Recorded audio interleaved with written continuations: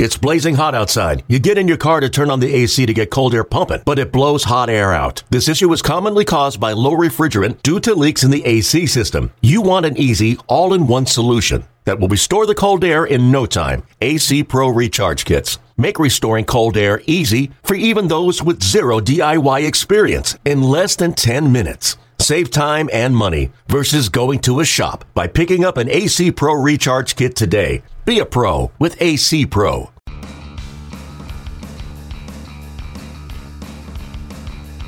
Welcome to the Pipeline Podcast, coming to you live from Salt River Fields in Scottsdale, Arizona. It's Arizona Fall League coverage. I'm Jonathan Mayo, pretty much all by my lonesome. Mr. Callis is off this week. Tim McMaster's covering some other event in Chicago right now. I'm not sure what that's about. I don't think it's as important as the Arizona Fall League, what's going on. So as much as I could wax poetic for 20 minutes easy about how much I love the Fall League, I figured no one's going to want to listen to that. So I went looking for the best talker in the Fall League. And he wasn't available, so I grabbed Brett Phillips instead. I'm joking. Brett Phillips from the Milwaukee Brewers joins us. Brett, thank you so much for taking some time. Second go-round for you in the Fall League. How does that make it different, if at all, compared to last year? Yeah, last year was a great taste. I was only here half the year last year before going over to Taiwan and Japan for that USA baseball tournament. But I know it's expected now. This is a great league. I enjoy playing with the best prospects all across the minor leagues, and watching them go about their business. And also for me, I didn't have the season I wanted to have, so this is a great opportunity for come back and kind of refine my tools a little bit, and for me to end on a positive note going into the off season. Let's put a pin in that for a second. We'll talk about your regular season, but this is not a results-oriented league. You're working on things, and this is a results-oriented industry, right? So I'm sure you want to put up good numbers. You've been drawing a lot of walks. I'm sure you're probably not hitting quite the way, but what are the positives that you're taking away, even if the numbers aren't what you would love to see them at? Yeah, so far I'm just honestly going up there trying to have a great approach and put together the best at bat I can. Whether I'm getting a good pitch to hit or not, like you said, I've been drawing some walks here and there, but just trying to get better all around. Whether I'm playing some right field now, so it's an opportunity for me to get some good looks out there in right field. On the bases, just trying to be aggressive, taking first to third, basically all around, just refining each and every part of those tools and those assets, and helping a team win. Even though, obviously, like you said, it's not necessarily result-oriented, but working on things, we're still out here to win, and whatever I can do to contribute to the team to help win. So that's a big part of me being out here as well.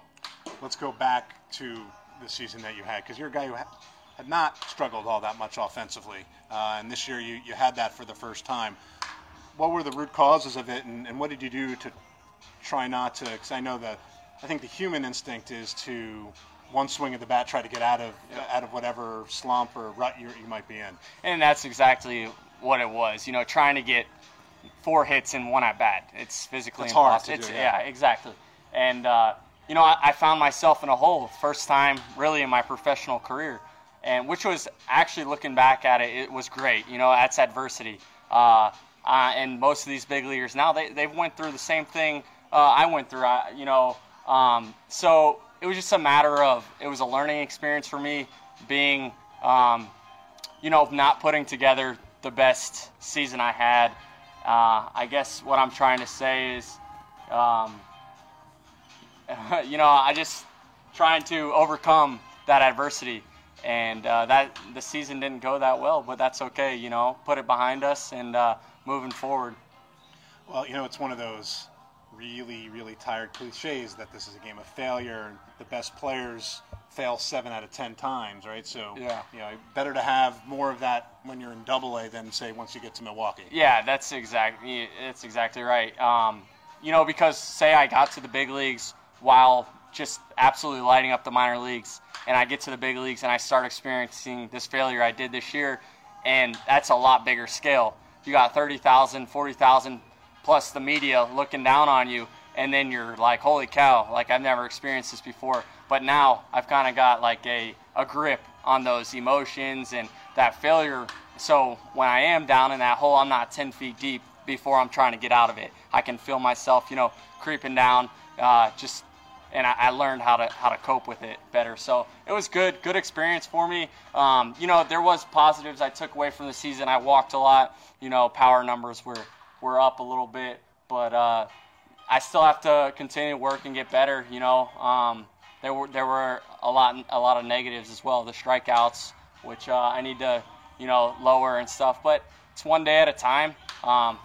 Not getting ahead of myself and just putting one foot in front of the other and just keep going. Keep working hard and grinding. Now you said you're getting a lot of reps in right field here this fall. What's the biggest difficulty moving around outfield positions? I think sort of to the casual fan, it's like it's the outfield. I know there are different angles and the ball comes off the bat differently, but what's the toughest thing for you after having played, more center field than anything else to see some time in right? Yeah, I've played my whole, all through high school and mostly all of my career. I've been in center field. So it's more been like a, captain of the outfield type. When in right field, you're not used to someone calling you off in the gaps, But like you said, the angles are a lot tougher. You don't get this type of like the spin off like a righty or lefty. Usually it's more true in center field. You get a better look because you're straight up with the hitter. But in the corners, you get that slice going away from you, or the lefty, kind of like that pull at you. So that's one thing that I've been, I can play each outfield position. I feel like I can play it at a premium, the best that I can. And but it's just good to be getting the reps and kind of keep it fine-tuned. So, when I get to the big leagues, if Craig wants me playing right field or center field or left field, I can help him whatever outfield position that is that he thinks I'm going to help the team win. I like how you at first were starting to describe the spin visually. Yeah. I'm like, this is an audio podcast. Doing this with your hand. Yeah, you guys can't see what I was doing with my hands. He was visually showing me the way the ball comes off the bat, so I get it. The rest of you listening, you'll just have to close your eyes and imagine. Yeah. What happens after the fall league for you? Just go home, and it's kind of like a waiting game for me now. It is my protection year, 5 years in the minor leagues. So we'll see what the Brewers decide to do. Whatever it is, I'm just looking forward to spring training. I'm going to go work out and get ready for the next year, and that's all I can really do. Well, I mean, in a lot of ways for you personally, it's a no-lose, right? Because I have to think you're either going to be put on the 40-man roster, and if I were a betting man, which I'm not, you're going to get put on the 40-man roster. But if you're not, someone's bound to take in the Rule 5 draft, and then you might get a crack. So it's like, it's good all around, or it can be. Yeah, I agree. I'm 22 years old, still pretty young, I guess you could say. But the plan is, I hope to be put on the 40-man. But whatever it is, whatever happens. I'm just going to be prepared for spring training with whoever it is and try and win a job. Let me ask you about some of the other guys that you've seen. I mean, we'll stick just within your organization mostly. And Jacob Nottingham is a guy you know pretty well. Yeah. But I was impressed when I was out here the first week of the season. I hadn't never seen him actual catch before, and he was moving really well, better than the reports where it seems like he's come a long way. What have you seen from him over the course of this year? I've been with him since the Astros, and then he was a short stint over with the Oakland.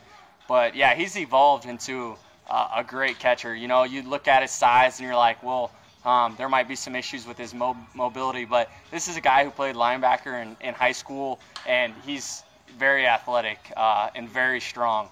So back behind the plate, he's got a great arm. It definitely shows. And mobility-wise, he's just gotten a lot better. That's contribute to him being in like the weight room and a lot of flexibility. This guy stretches more than anyone I know, and it's a testament to how well he's been moving back there for how big he is. So I know that he is very determined to prove all those people who say that he's not going to be able to catch that he can. Yeah, that's what it's all about. If someone tells you you can't, as a human, as an athletic human being, you're gonna your first thing is you're going to prove them wrong. So, that's good. It's good constructive criticism from people who says he can't move. It's actually helped him, like you said. He wants to prove people wrong, and that's what he's trying to do. The other guy I wanted to ask you about is Isan Diaz, who's a guy who was in the lower level of the minors. So you're probably really getting an extended look at him now. I can't help but be impressed with how he swings the bat, especially given his age. It seems, even though he's a little bit out of gas, long season and all, he's fit right in here. Man, for everyone listening, this guy is a complete stud. Everything you read about him hitting, it's all true. And I didn't get to play with him this year. He's been in the lower levels, but he's out here. He carries himself like he belongs here. Like he's older. He's the youngest guy on this team, and he's got the best, purest left-handed swing that you've ever seen. And very comparable to Robinson Cano. This guy actually, when he's struggling, will go and look at Robinson Cano videos just to see what he does. And it's very, very similar. And like I said, man, he's a great guy. For how young he is, he's mature in the clubhouse, which is always good. And he's carrying himself like a big leaguer, and he's playing like one too. So that's awesome to see, definitely for our organization. We're trying to put the Brewers here on the map, and I feel like we got a great minor league system coming up to help do that. Were you here over Halloween last year? I had left before, yeah. Are you a big Halloween guy? Not much, but I'm familiar with like the costume practice. Is that what you're going to? Yeah. I was going to ask you if you were going to get in on that. Yeah. So our team, you heard it first, is going to be. We're all going to be in pajamas, so like onesies and stuff, and it should be pretty crazy. Pajama day. Yeah. My kids have that in school. What is that? Every Monday? Yeah. No, I wish. That's me in my home office. Shh! Don't tell anybody. I won't tell anyone that. But all right, good pajamas. I remember seeing Pete O'Brien out here in a Peter Pan costume taking batting practice. That's amazing. Yeah, it's all fun and games, and that's a day where grown men can come together and kind of just have some fun because we're professional, almost 365.